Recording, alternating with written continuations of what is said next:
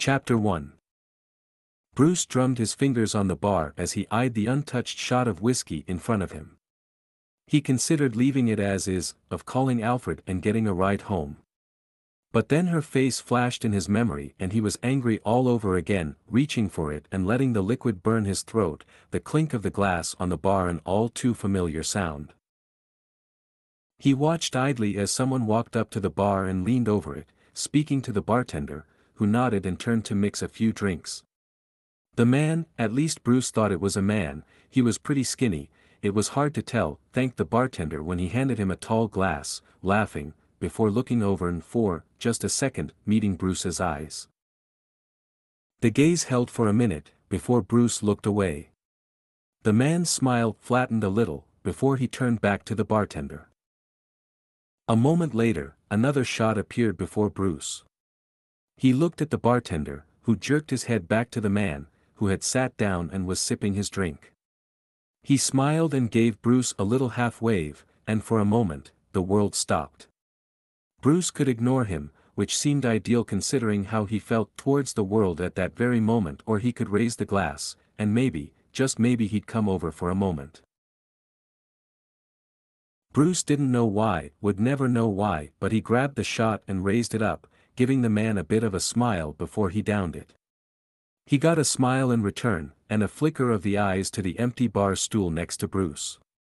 Bruce smiled and somehow understanding the man grabbed his drink and walked over, settling on the stool next to him. "Thanks," Bruce said, downing half the shot and setting it on the bar. The man smiled. "No problem. You looked like you needed it."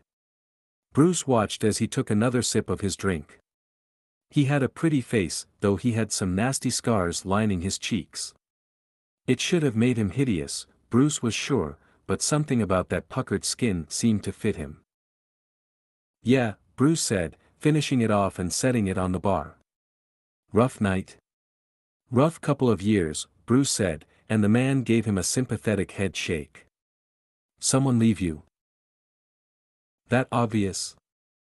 The guy grinned and laughed, a sing-song sort of sound that Bruce found oddly warm. "Oh yeah," he said, setting his drink down and leaning against the bar, his hair, shocks of green curls playing against his cheeks and neck, dusting his shoulders. "You look like someone ripped your heart out and ran it over with a semi-cupcake." Bruce laughed at that, a Real laugh. One he hadn't had in a while. The man grinned and took another drink, crossing his legs, his purple high top bumping against the bar every so often as his foot moved. Bruce took a moment too long to examine the slender leg that led up to the rest of his body from that foot, clad in faded skinny jeans with the knees worn out. Bruce looked away quickly when he felt the green eyes on him, but if the man thought anything of that lingering gaze, he never said so. They ordered another round of shots, the man setting aside his empty glass and joining Bruce, who was growing fuzzier and fuzzier. "What's your name?" Bruce asked as he set his empty shot glass down, his vision wavering and spinning for a second before it corrected itself. The man smiled as he set his own shot down and reached up to the toy with his curls. "Jack," he said, smiling somewhat coyly. Bruce stared at that green curl, before he reached out and threaded some through his fingers. Jack's smile turned more genuine and his lashes began to close, thick blonde, a hint to what hid under that green hair dye. His hair was oddly soft, and Bruce smiled at the pleased expression the man gave. "I'm Bruce," he said, pulling back before he got carried away, though he was sure touching him was getting carried away. "Well Bruce," Jack said, taking up the fresh shot the bartender had set down, "here's to forgetting about broken hearts." Bruce raised his shot with a smile and downed it. "I should call my ride," he said as the bar crowd thickened. He wasn't interested in the claustrophobia the crowds would bring with them. He also knew he was in no shape to drive his car. "Why don't you come back to my place?" Jack asked. "It's just down the block. It'll be faster." "I don't know about you, but I'm starving. We could order a pizza or something. Or Chinese." Bruce wasn't sure what took over him in that moment, what he saw. Maybe it was the twinkle in those green eyes, or the small quirk in those lips, the way it pulled the scar tissue along his cheeks, maybe it was the memory of how oddly soft his hair was. But he smiled at him, and said one single word. Sure. The walk was rather nice. It was a warm spring in Gotham, May fresh and blossoming. Bruce had his hands in his pockets as he walked just behind Jack, watched the way his green t-shirt bunched and stretched along his lithe body. They turned into one of the old apartment complexes and began up the stairs. The elevator never works, he had said with a shrug, and so they began up the stairs. 3 flights and 1 creaky hallway later, they stood outside a door as Jack fumbled with his keys. Bruce had pulled his cell phone out and was looking at it as Jack stepped inside. "One rule," he said, jarring Bruce back to reality. "Put that thing away and don't look at it until you leave. It'll make you miss whoever she is, and the point of getting out is to forget." Bruce hesitated, then shoved his phone in his pocket and stepped inside. Jack locked the door behind him and Bruce looked around. The kitchen was to his left, and if he walked straight he could see the little living room. The walls, an ugly off-white color that was probably prevalent throughout the entire complex, were covered with various pieces of art, photography, sketches, paint, matted and framed quotes. He stared as Jack walked past him into the little kitchen and chucked his keys on the counter, opening the fridge and rummaging around. "Sorry if it seems a bit cluttered," he said as Bruce slipped his shoes off and walked towards the living room. There was an old, faded dark floral couch, and a TV set up opposite it against the wall. In front of the window, a huge easel was set up, half painted, with a little table littered with brushes and paint. Bruce looked at the partially formed lines and splotches of color, then looked at the work on the walls, similar, even when attempting different styles. "Are you an artist?" he asked, just as Jack walked out, holding 2 open bottles of beer. He handed one to Bruce and took a swig, shrugging one of his shoulders. "I just recreate what I see, what I feel," he offered, "but yeah, I guess I am. It pays the bills and all. Though sometimes not by much." He walked over to the couch and sat down, pulling his own phone from his pocket. "Do you care what's on the pizza?" "Not really," Bruce admitted, realizing as he downed a long gulp of the beer that he was starving. He let his eyes roam along the walls, a lot of figures and portraits, thick inky lines and bleeding colors, young folks younger than Bruce. He was studying one, a blonde girl with red leaking down from below one eye, black against the other, and a framed, matted quote beneath it. "Madness is the emergency exit." "It'll be like 20 minutes, Jack said, and Bruce looked over at him. Jack smiled, looked at the work Bruce was studying, and then took a swig from his beer. "That's actually from a series," he said, "most of it is in storage right now, the originals, anyway. I sold prints of it. I just liked her portrait so much." "A girlfriend or something?" Bruce asked as he walked over and sat next to him on the couch. Jack laughed and set his beer on the floor. "She'd get a kick out of hearing you say that." "Nah, just a good friend. Student over at Gotham University, working on her Ph.D. actually. Smart little thing, great model, too. Wore a harlequin suit like no other." He grinned, and Bruce got the feeling there was more to it than that, but he didn't ask. After all, despite the alcohol coursing through him, he knew it wasn't his place. Jack stretched out, gently resting his legs on Bruce's lap and arching his back, the bones cracking. Bruce rolled his eyes, feeling so familiar with him already, and set his own beer on the floor, leaning his head back and closing his eyes. Jack was warm against him, he liked it, really.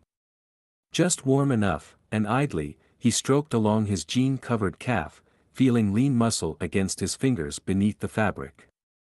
Jack shifted a bit, watched, smiled playfully.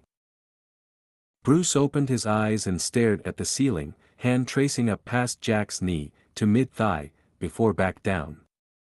He darted his eyes over to Jack and watched as the hand trailed up again, just a bit higher, and Jack's eyes stared back, steady and green and intense, and they made Bruce's stomach knot up tight.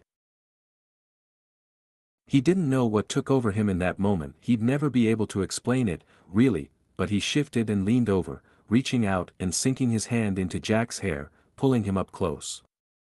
Bruce felt his breath ghost against his lips for a moment, and then Jack closed the little gap, kissing him and reaching up to wrap his arms around his neck. Bruce pressed him down into the couch, stretching out so they were chest to chest and their legs could tangle together. Jack arched against him as he nudged Bruce's lips with the tip of his tongue, lips that gave way quickly and released an eager tongue to meet Jack's. Jack clawed at Bruce's shirt, clung to it as his hips pressed up into Bruce, and he felt the friction and the heat and the hardness that pressed against his own groin. Jack tasted like alcohol, a strong mix from the shots he took, that Long Island iced tea he's started with, and now the beer. He made Bruce drunk, made his head spin and his breath catch like he didn't know a stranger could, and Bruce was tracing one hand down along his side, pushing the hem of his shirt up to rest against his warm, soft skin. Jack muled into his mouth and Bruce smiled, pushing his hips down and pinning him and forgetting any reserves he might have had suddenly, or that this was a stranger, a man, and those fingers curled around the hem of his jeans. And then there was a knock at the door, followed by a voice loud enough to jolt both of them. The kiss broke, Bruce leaned up, and they stared at each other, blinking for a moment and lost, before they were shifting, and Jack was getting up quickly and Bruce was sitting and reaching for his beer and chugging down the rest of it because what the hell was he doing? Jack came back a moment later, carrying a pizza box. He set it down on the floor and settled on the couch, folding up his legs and tapping his beer bottle against one knee, sucking on his lower lip.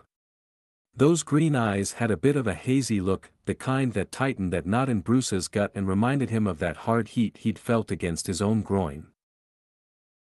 Jack had reached for the remote. He had a little table next to the couch, and flipped the TV on, rummaging through the channels and settling on some dark scene that had to belong to a lower-budget horror film. When he opened the pizza box, Bruce raised an eyebrow and forgot the awkwardness he was feeling. "Is that spinach?" he asked, and Jack grinned sheepishly, handing him a slice.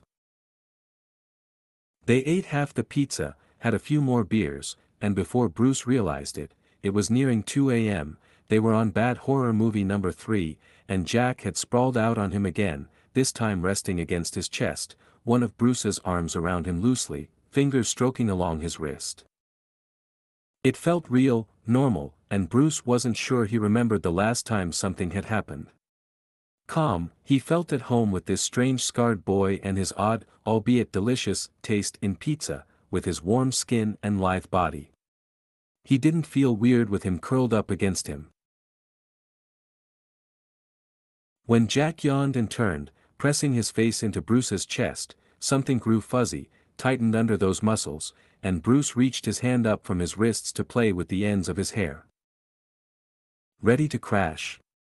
Jack asked, as if it had already been decided that Bruce wasn't leaving. He saw nothing wrong with this conclusion.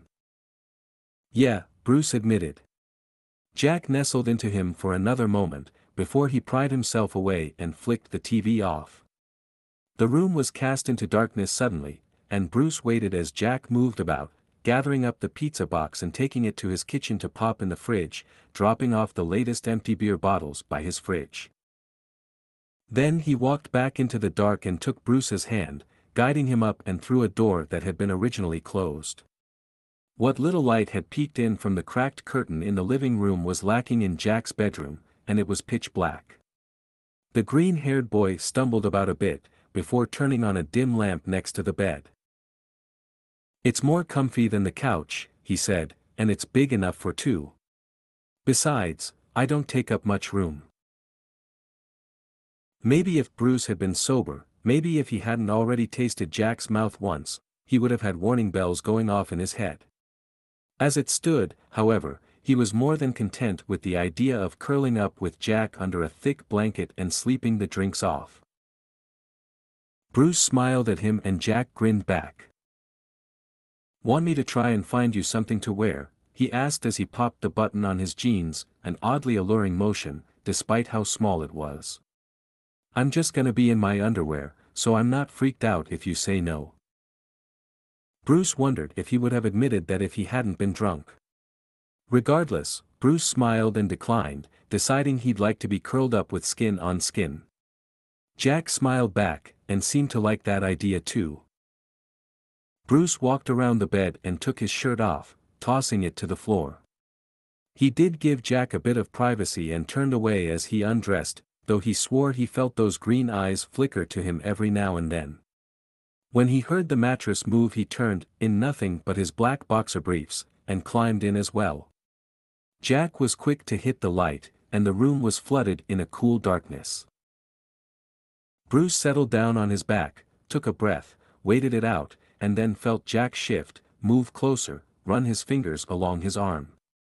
Bruce smiled, though it would never be seen, and lifted his arm, letting Jack slip in against him and rest against his chest.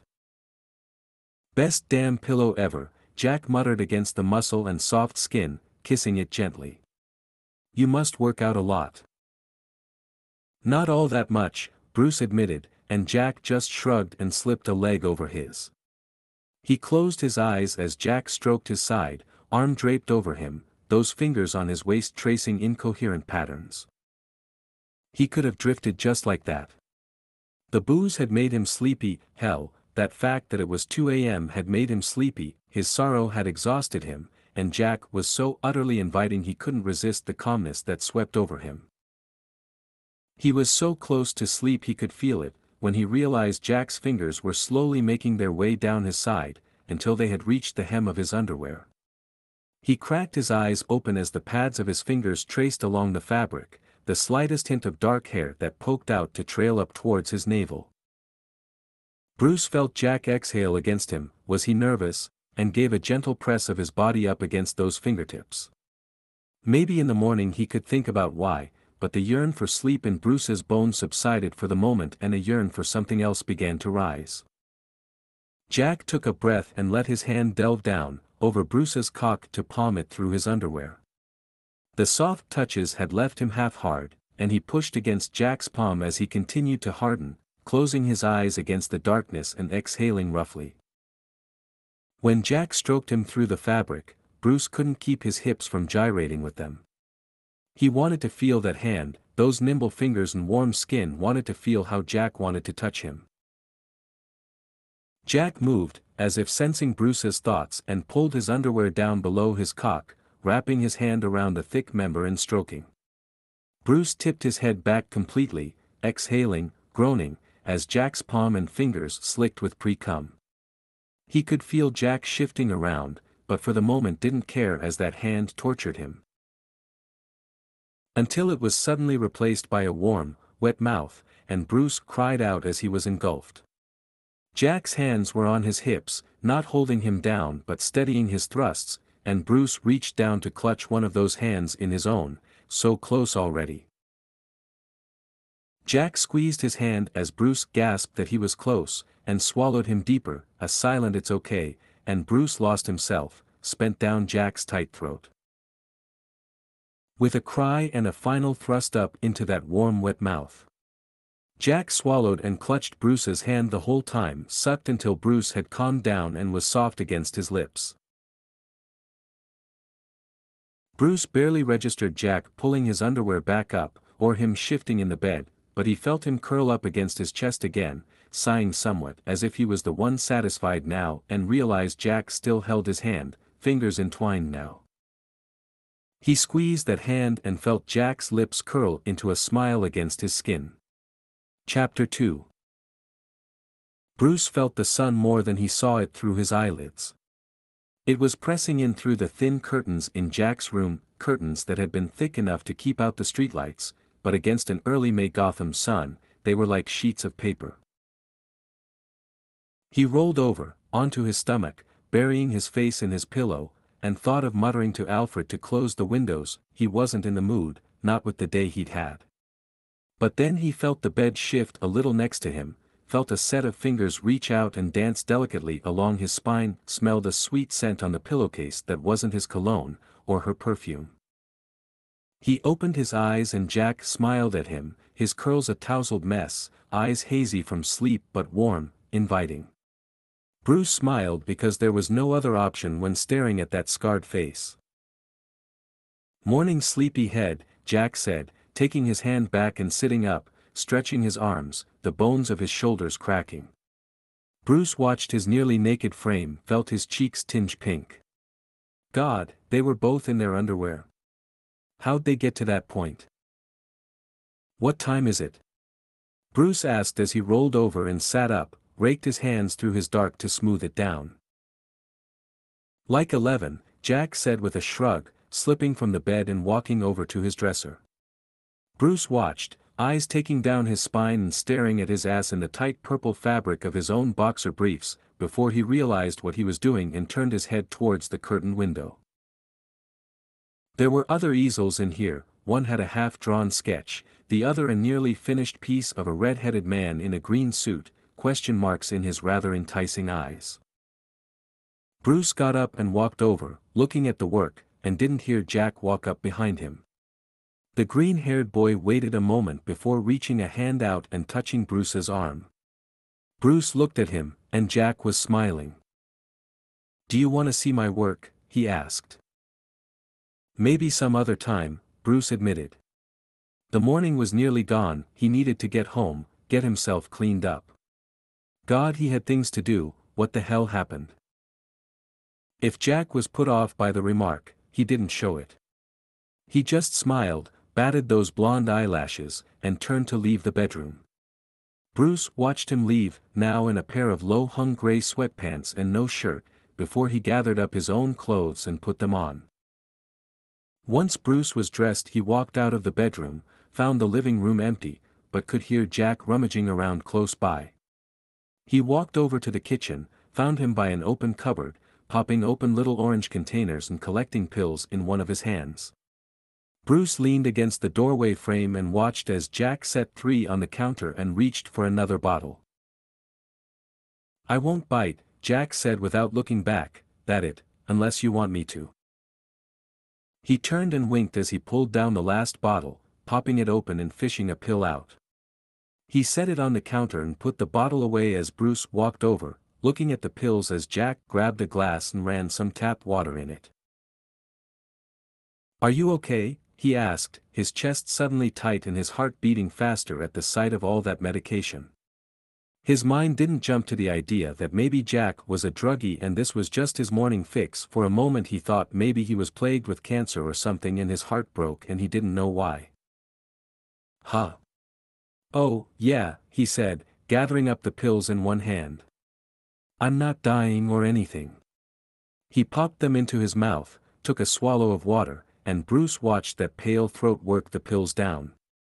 Jack took another drink, then set the glass down. "Antipsychotics and all. No cancer, just a screw loose if I don't take my meds." He smiled, and Bruce didn't feel the least bit alarmed. "You don't seem crazy to me." He laughed, grinning like a silly fool. "Ah, good. My meds are working then." He leaned his hip against the counter. "Really though, I swear I'm not that crazy. I've got some sensory issues, and without some meds, I just can't deal with everything I take in a normal way." Jack hoisted himself up onto the counter and sat, scooting closer to Bruce, who idly ran his hands along his thigh, and when he caught himself, he was too embarrassed to stop, because he didn't want Jack to realize Bruce didn't seem to have control around him. "Do you just feel too much?" Bruce asked, confused, and Jack leaned his head back against the cupboards, closing his eyes. "More than that, sugar." Bruce's cheeks tinged. "A pet name now?" He should get out while he could still see the door. "I can see the breath you breathe, the colors laced in it, the way they lace up your skull and into your eyes. I can hear the song in your fingers dash." He reached down, took Bruce's hand and placed it against his belly, Bruce's fingers brushing a scar. "When you touch me, I can feel you down to the marrow in my bones. Bruce was silent, didn't know what to say, and just stroked that scar slowly. Jack looked down at him, eyelids heavy, and Bruce leaned closer, as if there was a thread between their lips pulling him in, until he was so close he could feel Jack's breath. Suddenly, his phone was vibrating in his pocket, so much so it was audible. Bruce froze, and part of him cursed, but he leaned back, pulling it out and looking at the name flashing on the screen. Alfred. I've got to go, he said, catching the sadness in his own voice. It's okay, Jack said, slipping off the counter. We've all got lives. Billionaires especially. Bruce's head jerked away from his phone, and Jack just grinned. What? Didn't think I recognized your face and name. I just didn't want to say anything, thought it might be nice for you to leave that behind for a night. Bruce smiled. It had been. Jack turned and reached for a pad of paper on the counter and a pen, scribbling something on it, before tearing it off and turned to Bruce, handing it to him. Call me sometime. His smile seemed tentative and Bruce realized he might be afraid that Bruce wouldn't. Of course, Bruce said, smiling and taking Jack's hand, squeezing it. Why did that make his chest tight? Why was something stirring in him that he couldn't quite put his finger on? They walked to the door as Bruce stuffed the paper in his pocket. Jack opened it and leaned against it as Bruce stood in the doorway, on the threshold of leaving something sweet and oddly calm behind. This apartment, this boy, the whole idea of leaving everything else in his life on the curb and sealing himself away in here was oddly tempting. Bruce reached out, played with a few of Jack's green curls. He'd never liked those crazy hair colors people used, but this fit Jack so perfectly. It was beautiful. Beautiful. He sank his fingers into that hair and tugged Jack closer, kissed his lips gently. He restrained the urge to open his mouth and explore him, because he couldn't explain that, but the kiss seemed normal. Why couldn't he kiss a friend? Because people usually do that. Jack reached up and gripped onto his wrist, whimpered against Bruce's lips softly, and then Bruce was leaving, pulling himself away or he'd never leave. He called Alfred once he'd gotten out of the complex, and didn't offer any explanation, just gave him the bar's address and walked down the street to wait. The air was warm and sweet, and he felt oddly light, the heaviness of his heartache gone. He didn't need it, didn't need her, he was Bruce Wayne, and he'll be just fine.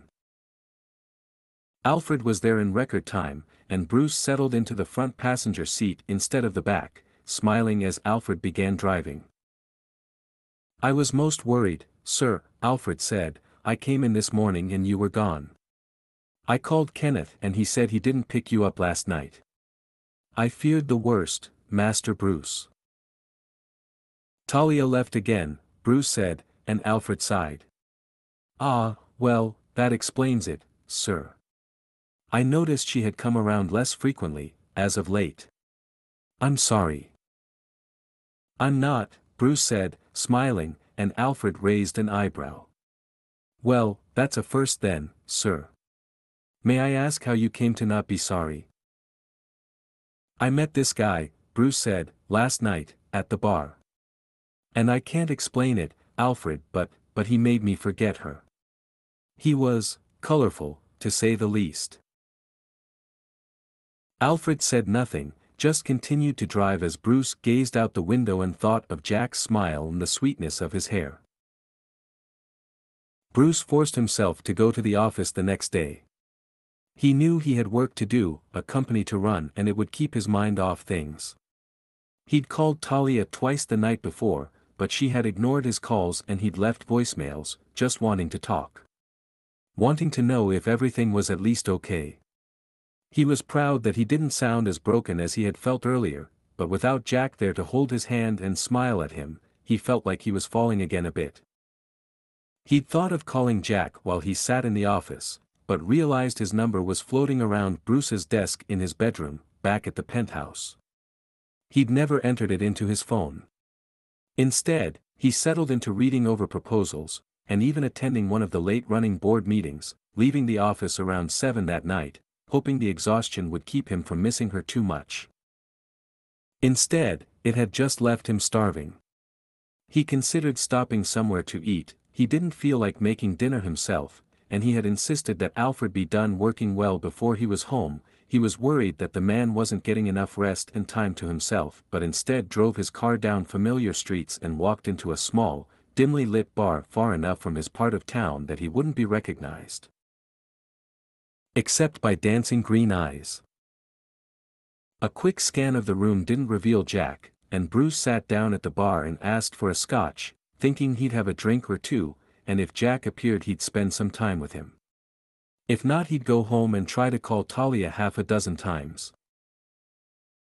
A few sips into his drink though, he felt a hand run up along his back and squeeze his shoulder as a slim body settled down next to him on the stool. "Hey there, sugar," Jack said, grinning, and Bruce smiled back. "Hey stranger. I hoped you'd show up."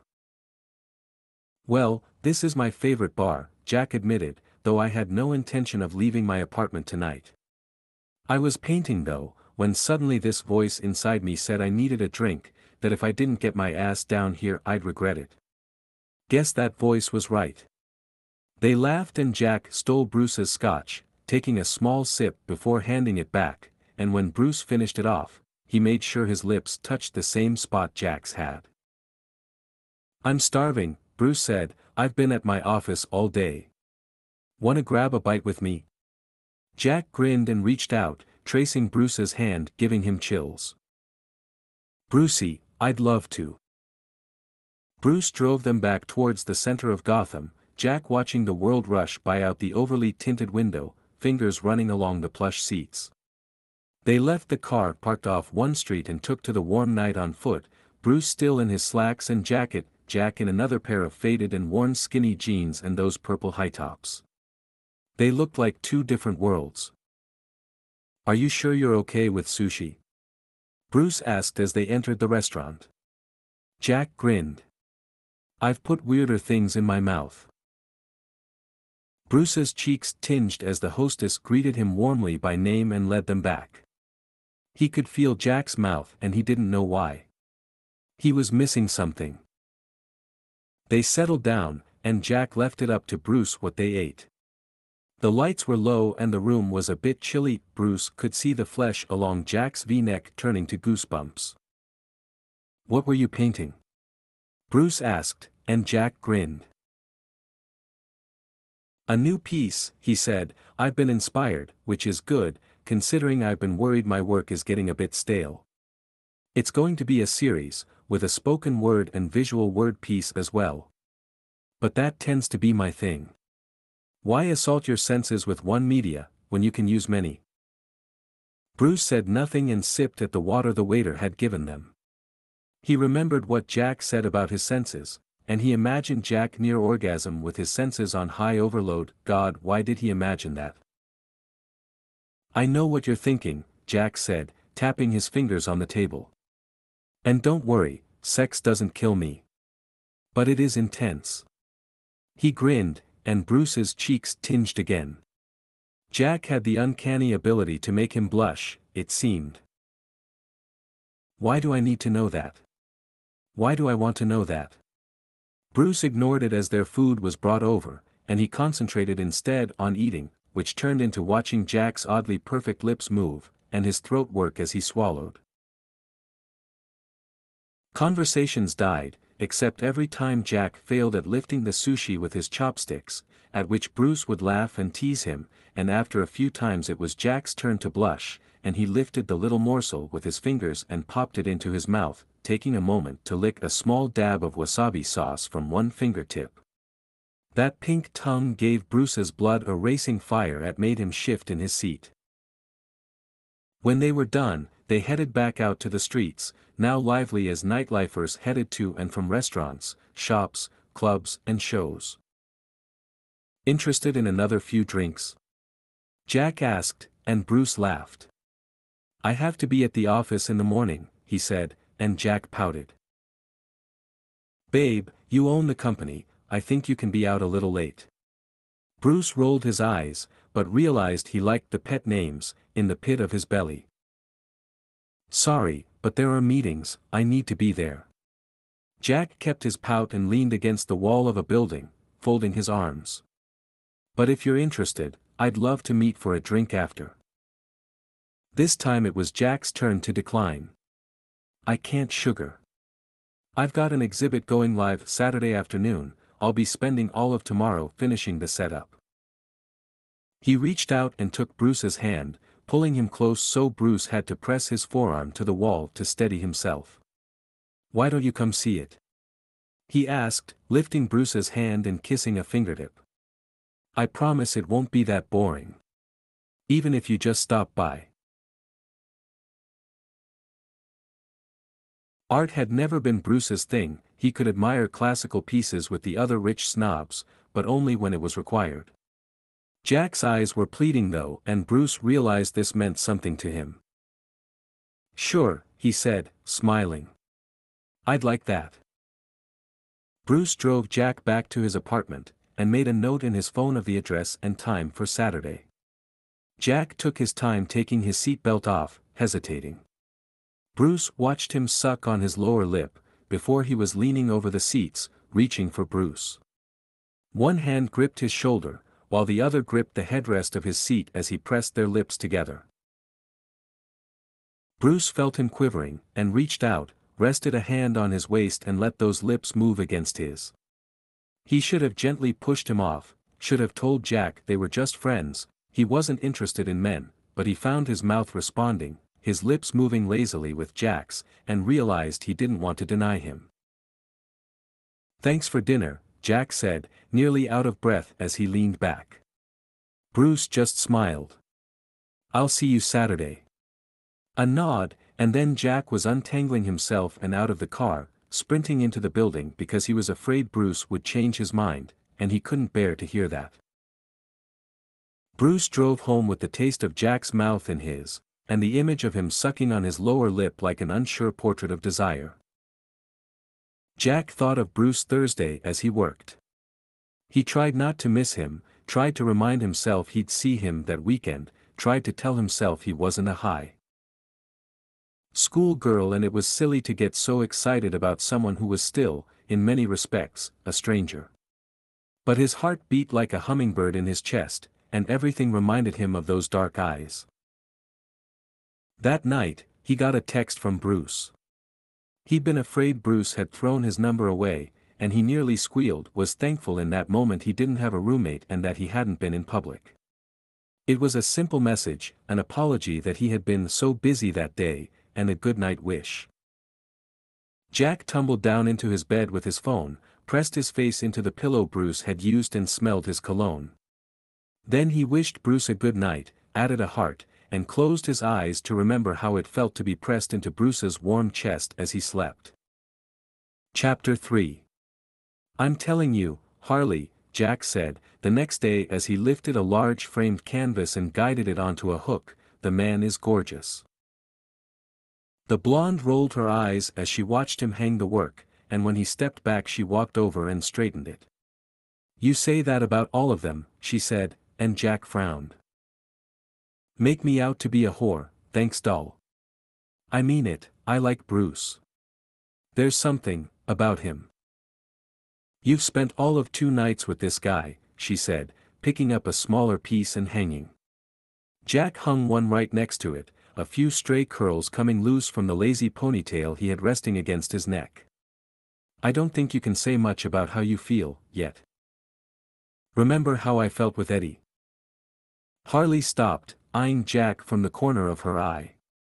Yeah, was all she said. He never brings Eddie up, not in this context. The breakup was too hard on him. Well, these butterflies are stronger. Tenfold, easily. Jack stepped back, fixing one of the sleeves on his purple plaid shirt as it tried to unroll from his elbow. I got them when I first saw him. And when we kissed. Oh Lord, there was a fucking sharknado in my gut. Harley would have laughed at the horrid movie reference, but she was staring at him. Wait, you kissed the guy? I never pictured Wayne as being into dudes. We were drunk. Jack shrugged his shoulders. The first time, anyway. He kissed me in the morning when he left and he let me kiss him the other night. He never tried to stop me. Harley contemplated this as she walked around the large room, the walls filled with work, a large string of it involving her. I'm shocked you pulled out the Harlequin series again, she said, trying to change the subject while she internally pondered this sudden shift in life events for her best friend. I figured you were sick of it. Never sick of you, pumpkin, he said, winking at her. Besides, it hasn't been seen since that one exhibit I had 7 or 8 months ago. It's still a crowd favorite, maybe we'll sell a few prints of it. You could make a fortune on the originals, Harley pointed out, if you'd just part with them. Jack shook his head. He didn't like to part with much of his work at all, though he had, over the years, as the original pieces always sold better than the prints, and at much higher costs. As it stood, he used the attic of his apartment building as storage, paying a rather high monthly rent on that to keep the work he didn't hang in his apartment in there. Maybe someday he would, but as it stood he liked it too much. It was how he expressed the things no one understood, the world he soaked in that no one even saw. Besides, he wanted to give one of the larger pieces in the set to Harley, he was just waiting for the right occasion. I'm painting him, you know, Jack said, walking over to Harley and putting an arm around her shoulders, giving her a gentle squeeze. She reached up, covered his hand with her own and sighed. Does he know? Jack shook his head. Oh Pudden, what are you getting yourself into? Bruce was sitting on his couch, looking over some papers he'd brought home from the office, when the elevator opened to the main floor of the penthouse, and he heard a young, rather eager voice greeting Alfred and asking, where the hell Bruce was now. He's in the parlor, sir, Alfred replied, and the young man clapped him on the shoulder, thanked him, and walked in, tossing his dark hair out of his eyes. Bruce, how the hell are you? Bruce set the papers down and stood up, grinning. Dick, what brings you here? He hugged the man, patting him on the back. And I've been better. Trying to figure out where you've been. Haven't heard from you recently, heard a nasty rumor down the grapevine though. Bruce didn't say anything, and Dick frowned. Shit, she really left again. He nodded, and the two sat down on the couch. Well, good for you, you're better without Talia. I say this every time, man. It's really better for you. I've been telling myself that, Bruce admitted. Dick smiled. His gray eyes were sparkling. We'll just have to go out. I'm sure all the ladies in Gotham will nearly wet their panties knowing you're a bachelor, again. Bruce laughed, but shook his head. Thanks Dick, but I'm not really interested.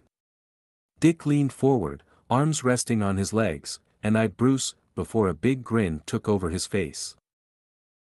Bruce, I'll be damned, you've already met someone, haven't you? I can see it in your eyes. Bruce flushed a bit and shook his head, just as Alfred walked out with a tray of coffee. No. Well, yes, sort of. It's complicated, Dick.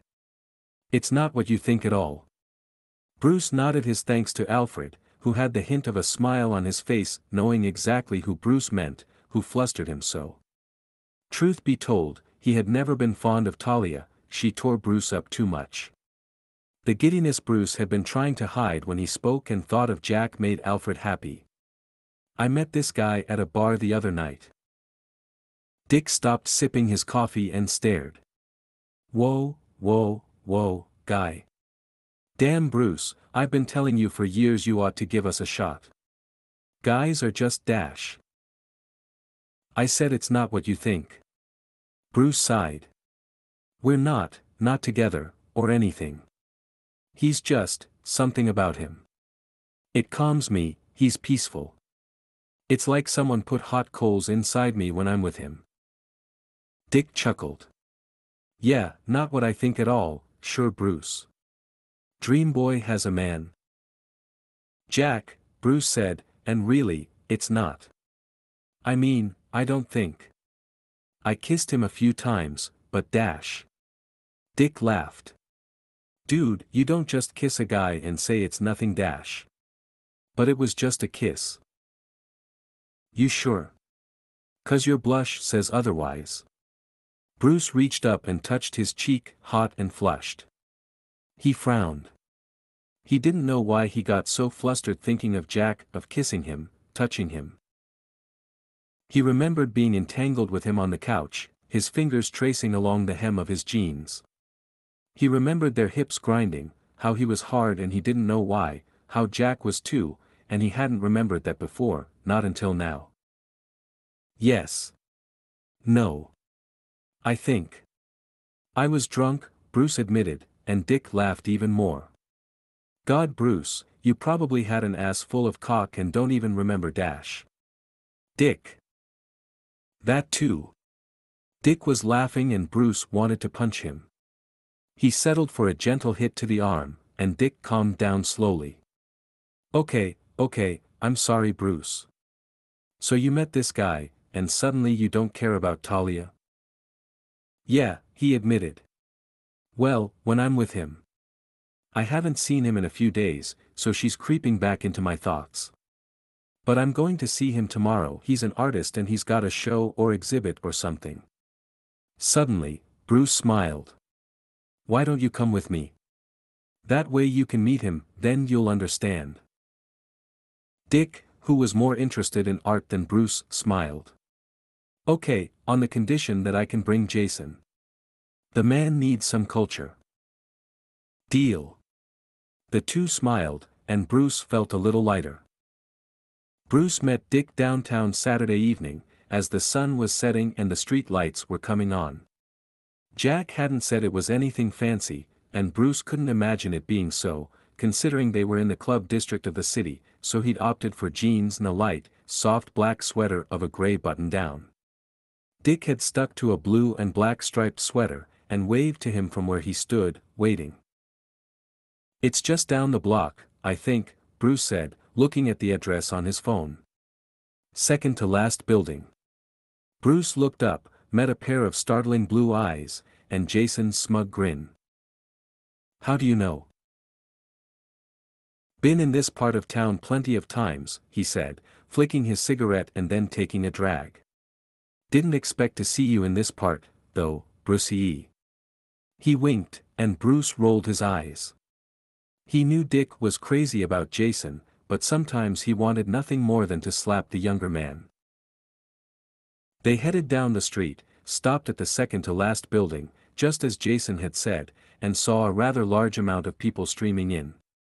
Bruce stopped, he hadn't expected to see any sort of real crowd. Dick watched, then looked at the windows to the building, which was a permanent pop culture and contemporary art exhibit, and his mouth fell open as he read the flyers. Bruce, you're Jack, is he Jack Napier? Bruce shrugged a shoulder and looked at the flyers. He never told me his last name, actually. But he's the only artist listed, so it must be Dash. Bruce, you're an idiot. He turned to Dick, who was shaking his head. God, you had me thinking we were going to basically some high school art show. Jack Napier is the most popular young contemporary artist in Gotham. His work is just extraordinary. Bruce started. Dick couldn't really mean his Jack. He hadn't had the personality, the vanity, for that. He's not lying, Jason said, tossing down his cigarette and stomping it out. His work is insanely popular. Most people I know have at least one print of his work somewhere. A few people are lucky enough to have originals, but not many. He likes to keep those. Jack does have his work in storage, he said. Bruce, you remember that fire back 2 years ago, that burned down those old warehouses? Bruce nodded. You know the series of prints I have of it in my living room? Another nod. Yeah, those are Jack's. He happened by the area when it happened, had his camera, and stayed taking shots all night. He put them into a 30-image series, from start to finish, though most people shorten it to just 6, since not a lot of us have the room for all those. He was even in the paper for staying there all night. He donated most of the money he made to the victims that lived in the one apartment building on that street that was partially burnt as well. Bruce started. He did remember that, but he never thought this Jack could be the same one. Jesus, only you would pick someone like Jack as your first gay experience, Dick said. Come on, we should get inside while we still can. The three headed inside, cramming on the elevator with others to head up to the 3rd floor, where Jack's work was out. When the elevator opened they were greeted by a small waiting area that had been decorated with a few black and white photographs he'd taken, and the doorway to the main, large room, which had a few other side rooms filled with art as well. They stepped into the room, just as people were gathering towards one corner, and followed the crowd. I can't thank everyone enough for coming out tonight, Jack was saying, smiling at all the faces he could see. His green curls were pulled into a loose ponytail over one shoulder, and he'd lined his eyes in a smoky black that gave him a rather androgynous look. His black shirt was hanging off one pale shirt, black and flowing, and if Bruce had thought about it, he'd surely cut it for women. First, let's all give a round of thanks to my good friend, Oswald. The room applauded, and Oswald Cobblepot walked out, large and well-dressed with a thin, glittering woman hanging onto one arm. He's always the first to offer up a floor to me when I want a show. I owe you some work, my friend. Maybe of your new lovely lady friend, if she sticks around long enough. Everyone laughed, including Oswald, who didn't deny how quickly he went through arm candy. His money allowed for that. We'll set a date, he promised. And it's always my pleasure, Jack, your work brings life into this place. I've been a fan since you first came onto the scene. Jack smiled and tipped his head, before addressing the crowd again. And, as always, I'd like to thank the most beautiful woman in my life, my darling Harley. Harley, come here, doll. He reached a hand out and she sauntered over, her thick blonde curls bouncing as she let him wrap it around her and squeeze. I wouldn't be here without her love and support. She's the best friend and model I could ask for. The room applauded, rather loudly, Bruce noted, before Jack spoke again. And for all of you curious, we have set out the Harlequin series, which of course stars this lovely woman. There was more applause, before Jack cleared his throat to finish. And finally, before I let you all break open Oswald's expensive champagne and hopefully not find my work too dull there were laughs, I'd like to announce that I am working on a new series of pieces, that hopefully I will be able to have in an exhibit sometime this coming fall, if all goes according to plan. When it's finished and Oswald and I have set a date, we will be sure to let the city know. There was more applause, before the crowd broke. Bruce watched them go, eyes on Jack, who had been taken aside by a young couple who were very eagerly talking to him. Don't wait, Dick said, nudging Bruce forward, if you don't hurry, you'll never get his attention. Everyone always clamors for time with Jack at these things. Bruce took a deep breath, then pressed through the room, slipping his hands in his pockets to try and look casual.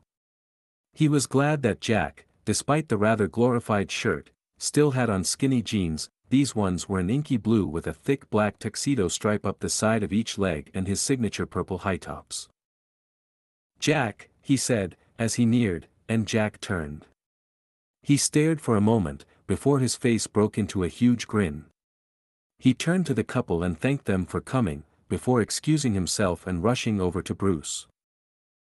Bruce, he said, wrapping his arms around him in a sudden hug that Bruce didn't even have time to return. I'm so glad you came.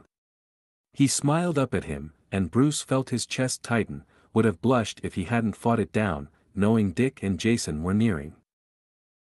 Thanks for inviting me, he said. I had no idea, Jack, that you were a big deal. You didn't make your work seem so popular. He shrugged his shoulders gently. I don't play myself up, he said, I'm not interested in that. Just in making my work and letting others enjoy it. He cocked his head a little when Dick and Jason came up to Bruce, who glanced at them. Oh, Jack, this is Dick, a childhood friend, and his boyfriend, Jason. Hi, Jack said, smiling and offering a small wave of his pale hand. It's an honor to meet you, Dick said, reaching out and shaking said hand. I've got some of your work in my home. Really? Which pieces? Jack asked, face lighting up. Everything Burns, the abridged edition. It's hanging right in my parlor where everyone can see it. It's about the only thing anyone ever comments on. I'm so glad you're enjoying it, Jack said, especially if you're a friend of Bruce's. Let me know if there's another piece you like. I've got prints of most of my work, if you'd like a new conversation starter. Dick beamed, and Bruce knew he'd never hear the end of this. Puttin, are you going to just leave me in the dark? Harley walked over, hands on her rounded hips, her heels clicking against the floor. Jack smiled and wrapped an arm around her. I'm sorry. Guys, this is Harleen Quinzel, my main model and longtime friend. He gave her a squeeze. Harley, this is Jason, Dick, and Bruce, who I was mentioning earlier. She eyed the first two quickly, then took Bruce's hand and shook it, staring at him intently. Nice to meet you, Bruce, she said. Jack has said many good things about you. Bruce smiled, he could hear the venom in her voice, and for a moment he thought he was meeting Jack's mother. Jack had to excuse himself to mingle with other guests, but promised he'd return soon. Dick, eager to have a look at the works on display, took Jason by the arm and guided him away, leaving Bruce to walk the room with Harley. It's good that you came, she said, stopping at a piece Jack had sketched and colored in running, watery paint of a woman slowly transforming into a bird. Jack would have been heartbroken if you hadn't. You were all he talked about yesterday when we were setting up. Really? Bruce asked, looking at her, but she only shot him a glance. Really? He's taken quite a liking to you. Honestly, I haven't seen him like this in quite some time, not since his ex, anyway. So let me ask you something, Bruce. This time she did turn to him. What's all this to you? Bruce stared at her for a moment. All this? Yeah, you and Jack. What is it? He keeps saying that you're just friends, but I can hear it in his voice. He's got hopes even if he won't voice them. He's smitten, and if you're going to break his heart, do it now before he's in too deep. Bruce stared at her for a moment, before he closed his eyes, trying to think of words, anything to say. But he felt Jack's hand in his instead, felt the cool darkness surrounding them and those fingers trailing down his body, touching places hot and hard and wanting. And he felt that mouth and he opened his eyes and he remembered. And he needed to find Jack. That very second. Excuse me, Bruce said, dodging Harley's question and briskly walking away in search of the artist. Harley watched him go, arms folded, undecided on how she felt about the famous Bruce Wayne. Bruce found Jack as he was walking back into the main room, grabbed him by the arm and turned him gently. We need to talk, Bruce said in a hushed voice. Okay dash. Not here. Is there somewhere we can go, for a minute or two? Jack nodded, guiding Bruce towards the elevators. They got on one and he hit the fourth button. The elevator shot up, just for a moment, before it opened and Jack led him out into a carpeted hallway. Top floor is just for storage and stuff, Jack said, no one should be up here. What's up, sugar? They had walked away from the elevator, and Jack leaned against one richly papered wall, color and textured framing him unlike the harsh white of the lower levels, meant to not detract from the art. Bruce took a deep breath. Jack. We. What happened between us? Jack stared, and Bruce tried to clarify, while still dodging the subject. The other night when we were drunk. Jack's cheeks tinged pink, and Bruce had his answer before the man even spoke. Fuck, Jack muttered, slumping a bit. Shit Bruce, I wasn't sure if you remembered or not, and I didn't want to bring it up. I'm sorry, we were drunk and I was so out of line. He bit his lower lip, bringing color to it. I swear, I'm not going to tell anyone. I bet you're pissed. Bruce probably should have said yes, but he wasn't. He wasn't sure what he was. On the one hand, the memories were glorious now that they had returned, and on the other, he had butterflies standing here alone with Jack. Neither thing was negative. No, Bruce finally said. I'm not. I'm just confused. I'm not, I've never been with a guy. He nodded. Yeah, I sorta figured. Bruce waited for a moment, and when he didn't speak, he asked. You have been? Jack laughed, the rich sound invading Bruce's mind and sending it floating. Oh yeah, Jack said, I'm not really into women. At all. The only exception is Harley, and we only ever fucked a few times, when we were bored and drunk and horny and alone. He shrugged his shoulders. Bruce nodded, not entirely sure what to say, if anything. So Jack took the conversation up again. If you want to leave, I understand. I won't call you or anything. Bruce watched those lips move, the way the light in those eyes dimmed, and leaving was the last thing he wanted. He reached out, cupping Jack's face in his hands and guided him up, kissing those lips gently. Jack froze for a second, before he melted into Bruce, reaching out to clutch at his sweater as their mouths moved together. Bruce kept it brief, sweet, and when he pulled back he ran his thumbs along the scars on Jack's face, silently wondering about them for the first time. Jack's eyelids were heavy at the touch, and his lips parted as he whimpered. Bruce mentally noted he liked his scars being touched but stopped because he wasn't sure what he was doing or if he was ready for that. I can't promise you anything, Bruce said, but you do something to me, Jack. I don't want to go anywhere. I don't know if this is something more than just friendship, but I'm not leaving. Just go slow with me, okay? Jack smiled and nodded. That was hope, and hope was better than nothing. Bruce wanted to leave with Jack, but he'd be at the gallery until early in the morning cleaning up and mingling. Bruce left with Dick and Jason well before that, Dick asking, and eagerly listening, as Bruce recounted the upstairs encounter. And then he squealed like a child. Oh Bruce! This is fantastic. You're dating one of Gotham's most popular artists. Of the sheer scandal for you, it's delicious. We're not dating, Bruce corrected. We're friends. I don't know what this is, but I'm going to find out. Slowly, though.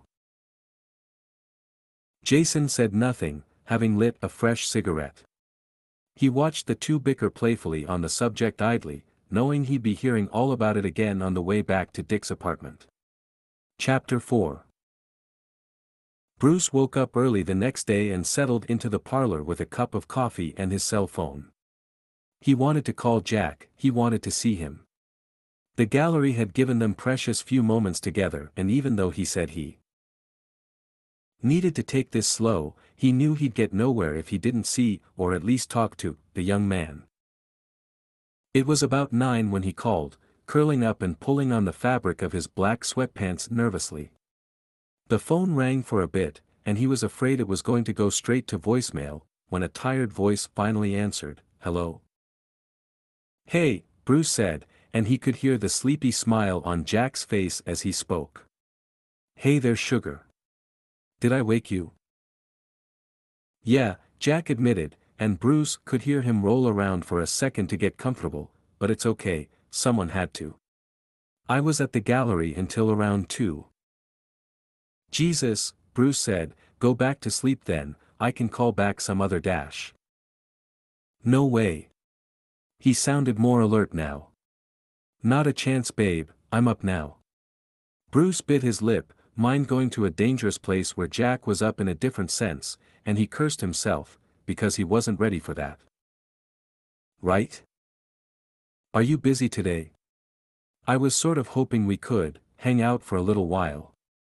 Bruce felt like he sounded like a teenager, but it really was true. He just wanted to spend some time with Jack. "As a matter of fact," Jack said, "I'm totally free, and would love to see you, Bruce." Bruce smiled at that, felt the tightness in his chest back as he ran his fingers along his own leg, could feel Jack's fingers instead. It was around 11 when Bruce left to pick Jack up. He'd showered, and spent an agonizingly long amount of time staring in the mirror, fixing his short dark hair and making sure he looked alright. Jeans, black t-shirt, casual gray jacket, once it wouldn't have mattered, but now Bruce wondered if he looked good enough. Like he wanted to impress. He'd barely pulled up to the curb when Jack was walking out of his apartment complex, his hair a mess of gorgeous free curls, his signature skinny jeans and purple high tops present. Bruce smiled when he got in the car. "Hey," he said, and Jack smiled back. "Hi, Cupcake."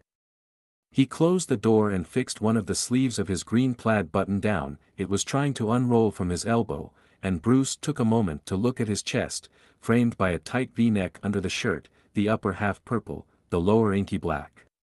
Somehow Jack always looked so casually gorgeous.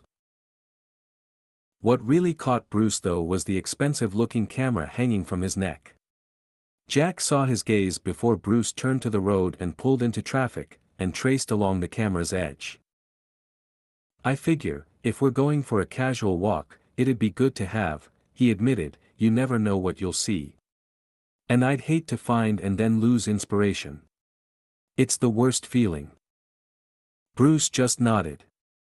He didn't know about that, but he didn't mind the camera. It made this seem a bit less awkward, if Jack had a reason to be in Gotham's Central Park. Bruce just thought it had been a nice idea, a public space so he couldn't find himself in any sort of situation he wasn't ready for, not that he thought Jack would purposely put him in one, but he wasn't trusting his own self-conscious at this point and it gave them no real distractions so if they wanted to really talk, they could. They parked the car and walked down the block to the park, crossed the street and stepped onto the paved path that wove its way between the lush green grass and tall trees. They could hear children laughing at the playground in the distance, various people sitting on the benches that dotted the area. "I haven't been here in a while," Jack said, brushing the curls out of his face that the wind blew. "I forgot how pretty it was." "I'd think you'd be here a lot," Bruce said, taking a deep breath of fresh spring air as they walked at a lazy pace. "Being an artist and all." Jack shook his head. "Nah. I tend to stick to more industrial topics or people. Nature never really did too much for me, but I dunno now. It's rather pretty. Or maybe it's just 'cause I'm here with you." He reached out and took Bruce's hand, smiling, and Bruce figured he should have had some retort waiting, some way to brush the sweetness off because they were just friends and that made it seem like there was more. Instead he squeezed Jack's hand, and watched him raise his camera and snap a shot of a few of the trees. The park itself was rather large, though most visitors didn't go past the first half where the playground stood. Bruce was watching some of the kids playing idly as Jack snapped a few more photos, when suddenly he heard, "Hey Bruce, over here." He turned to Jack and heard the camera click. He laughed, reaching out towards him as it clicked again. "Stop," he said, grabbing him by the side of his shirt and pulling him over, one more click going off before Jack dropped it and let it hang from his neck as he was hoisted into Bruce's arms. He was laughing too, and he leaned his forehead against Bruce's chest as he tried to compose himself, closed his eyes and focused on Bruce's heat and the way his chest moved when he breathed. Bruce was stroking the curve of his waist, chuckling himself. When Jack looked up with those green eyes though, he stopped, watched those lips part as he breathed, and remembered what they tasted like. He wanted them again. Jack saw it in Bruce's eyes, tried to lean up, but Bruce turned his head slightly and released Jack. "Hey, let's grab some ice cream," he said, heading towards the cart he saw in the distance, and Jack sighed, walking along behind him. Despite the thwarted kiss though, Jack was happy with the ice cream cone Bruce bought him. He licked at the chocolate as they settled down on a bench, further down the path so the populated portions of the park were just a splotch in the distance. "So how long have you been doing your art?" Bruce asked in between licks of vanilla. He felt like a kid sitting here, but it was nice. He liked that calm, warmness Jack caused in him, despite that he thought he should be nervous, it was hard to actually feel it. "Since I was about 16, Jack said. I started doing minor stuff then, mostly just sketches and scribblings. When I moved out at 17, I crashed with Harley and she told me I should get serious. By the time I was 20 I had a small collection, and I was featured in a few local shows. Nothing like Oswald's Place, though. But 5 years later, here I am. It just sort of blew up once my work got out there." "You lived with Harley?" Bruce asked, and Jack nodded. "Yeah. She was there for me when I needed her, opened up her home to me and everything. I'd probably be dead if it weren't for her." If there was more to the story, Jack didn't offer it.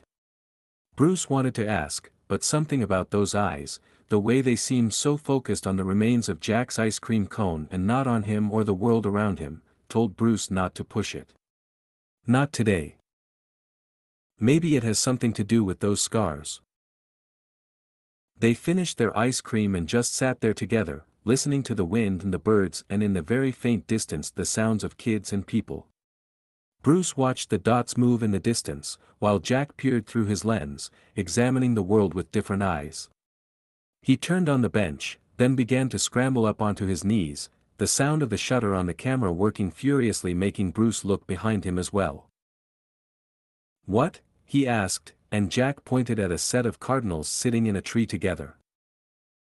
"The red," he said, "it's glorious against everything else." He shifted a bit, before without any warning he climbed over Bruce, straddling him and leaning past him to get a different angle.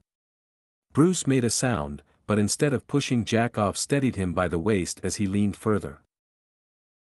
"God, don't knock us both over," Bruce said, and Jack settled back down, laughing. "Sorry, I just want to make sure I've got shots of them. That red. I could use it, I know I could." He smiled, looking at Bruce, and he stroked the artist's waist, moving his hand down to his hip. Jack carefully let his camera hang at his neck, running his hands over Bruce's chest, mumbling something about liking this new seat, and Bruce just smiled. When he kissed Bruce, he wasn't prepared. Jack was fast, it came out of nowhere, one moment Bruce was staring at those pretty eyes, and the next that mouth was assaulting him and he was dizzy and gripping onto Jack's hip to steady himself. Jack wrapped his arms around Bruce's neck and pressed his pelvis into him, closing the gap as much as he could around the obstacle his camera created. Bruce wrapped both arms around him as he tipped his head back and opened his mouth. Jack tasted like chocolate, his mouth cold where Bruce remembered it was warm, yet he could be back on the man's couch, pressing into him and delving into that warmth, letting it spread through his body. Jack kissed Bruce like no one had. He lacked a rhythm sometimes, he just moved and reacted and Bruce loved the unpredictability. He opened him up like Talia never could, like no woman ever had. He made Bruce feel vulnerable, but it didn't matter because it was Jack and he was too infatuated with Bruce to ever let anyone see the weakness. It was for him, only. "Bruce," he whispered against his lips, his tongue tracing the lower one gently. "Tell me to stop." "What?" Bruce whispered, before he closed the gap and kissed Jack, not wanting to lose the connection. His sanity was gone, and he didn't care that they were in public, that Jack was a man and Bruce swore he hadn't been interested, he just wanted that mouth that was warming up, the feeling of his belly being in knots, his chest tight yet fluttery. He wanted it all. "Tell me to stop," Jack whispered between kisses, sinking his hands into Bruce's hair as one of Bruce's hands glided down his spine, cupped his ass, and Jack moaned and Bruce felt it jolt through him like electricity. "Or I won't stop. I'll never stop. I'll never stop." Bruce didn't want him to stop, and the realization made him shake. He clung to Jack tighter, kissed him harder, until Jack was shaking too, about to burst with everything he was taking in. Stop," Bruce whimpered against that mouth, not because he wanted to, but because he had to. This wasn't the place, this wasn't taking it slow. He didn't want to dive in, only to realize he couldn't swim and leave Jack treading water alone. Jack pulled back the moment Bruce spoke, his cheeks flushed, and looked away. Bruce slipped his hands higher, until one reached up and stroked some of Jack's hair. "This isn't a good place," he said, offering him the sweetest smile he could, because those green eyes looked so sad. "Yeah," Jack admitted, but Bruce still felt something in his chest crack. Jack found it hard to sleep that night. He tossed and turned in his bed, clung to his pillow, but Bruce's scent was faded, tangled his legs in his blanket, but it wasn't enough. He wanted that solid body next to him again, wanted Bruce's heat and presence and overall perfection to lull him into sleep. Instead, he got up, took a look at the clock, which read midnight, and walked over to one of his easels, set up by the window. He pulled one curtain open so streetlight flooded in and picked up his brush, sucking on his lower lip as he set to work lining that perfect jawline in black, those lips he could still feel, tinting them the perfect fleshy pink. Bruce settled back into his chair at the bar, sipping on his scotch, smiling as Dick talked. He was going on about the latest act for his modern circus, and Bruce was somewhat amused, though his mind had been elsewhere the whole day. He'd wanted to see Jack, but a day at the office limited his time, and he'd promised to grab a drink or two with Dick. So here he sat, wondering what the man was up to. He'd sent him a few texts, but he hadn't gotten a response back yet. "You should come see a show, Bruce," Dick was saying as he finished his drink. "The circus will be in town for a few nights of the tour." When he didn't respond, Dick gave him a sly smile. "Why don't you bring Jack? You know, I bet he'd like it. It's right up his alley, I mean, Cirque du Soleil, just better." Bruce tapped his fingers, thinking about it. "Friday night," Dick said, and Bruce gave him a soft smile. "I'll ask him." Jack sat under the hot midday sun the next day, sipping at his raspberry lemonade as Harley picked at her sandwich. "You're not even into that sort of science," he was saying, leaning back, pushing his sunglasses up higher. It was too bright for him, he hadn't left his apartment since he returned Sunday afternoon. He'd been so enthralled by his work, he actually forgot to eat. Harley had let herself in with the key he'd given her when he first moved in, and had nearly had a fit. While she supported his art, she wasn't interested in him becoming a hermit or going malnourished. "Well, I mean, it might be interesting dash. But really, you want to go because it's Dr. Isley." Harley shrugged a shoulder, and Jack grinned.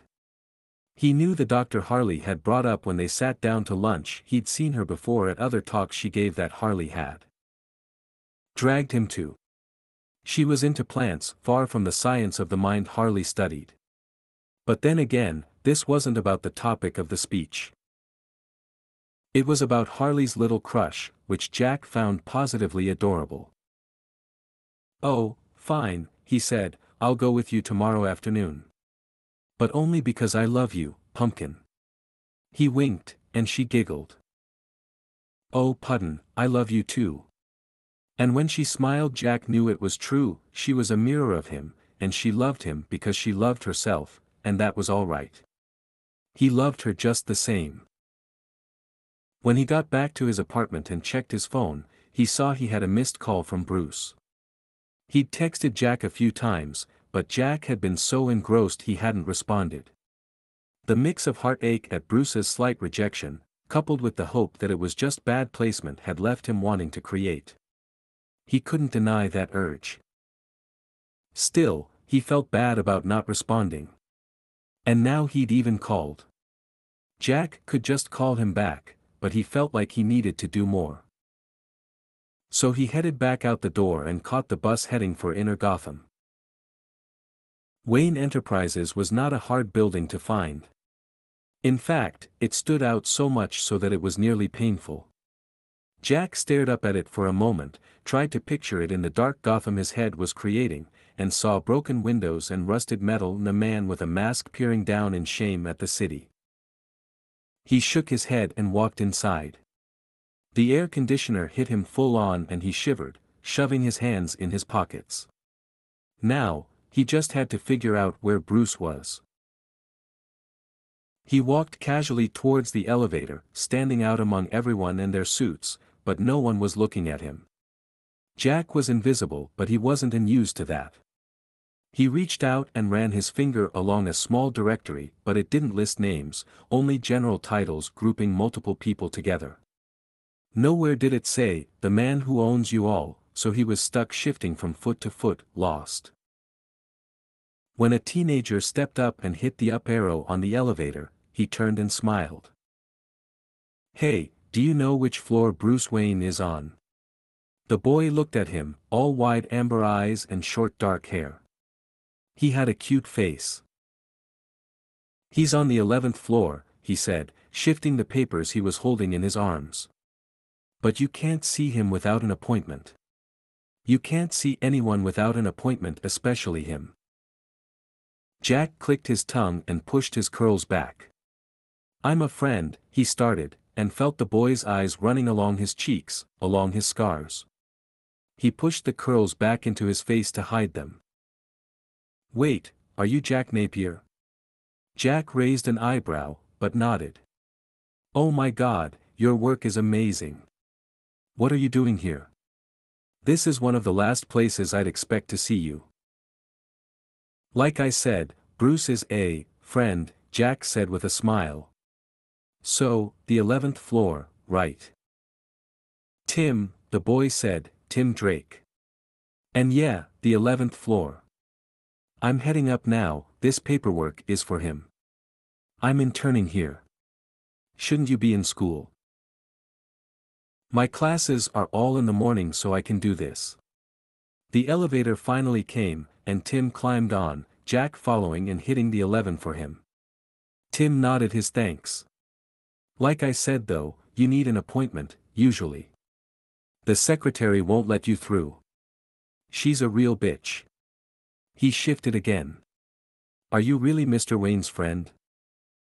"On my honor," Jack said, and Tim smiled. "Then follow my lead, and there might be hope." They got off on the 11th floor and walked through the busy halls, Jack following Tim. When they turned into one room, Jack saw an older woman sitting at a desk, typing away. They walked quietly, but just as they were about to turn the corner, she looked up. "Tim," she said, and they froze. "Who is this?" "This is Jack," he said, "he's here to see Mr. Wayne." She ran her eyes over Jack, over ripped skinny jeans and his faded vermilion t-shirt and open black button-down. Then she asked. "You cannot see Mr. Wayne without an appointment." "He has one," Tim said, "it's just not in the books. He's an artist, you see, and Mr. Wayne asked me to track him down. Dick Grayson is a fan, and Mr. Wayne wanted to discuss having a piece of work commissioned for Mr. Grayson." The woman hesitated, then waved her hand and looked back at her computer. Tim and Jack hurried down the hall, and when they were out of earshot Jack said, rather awestruck. "How did you know Dick's a fan?" "You hear a lot of things when you work as an intern. Everyone forgets you exist, or have ears. Have you met Mr. Grayson?" "He came to my last exhibit with Bruce."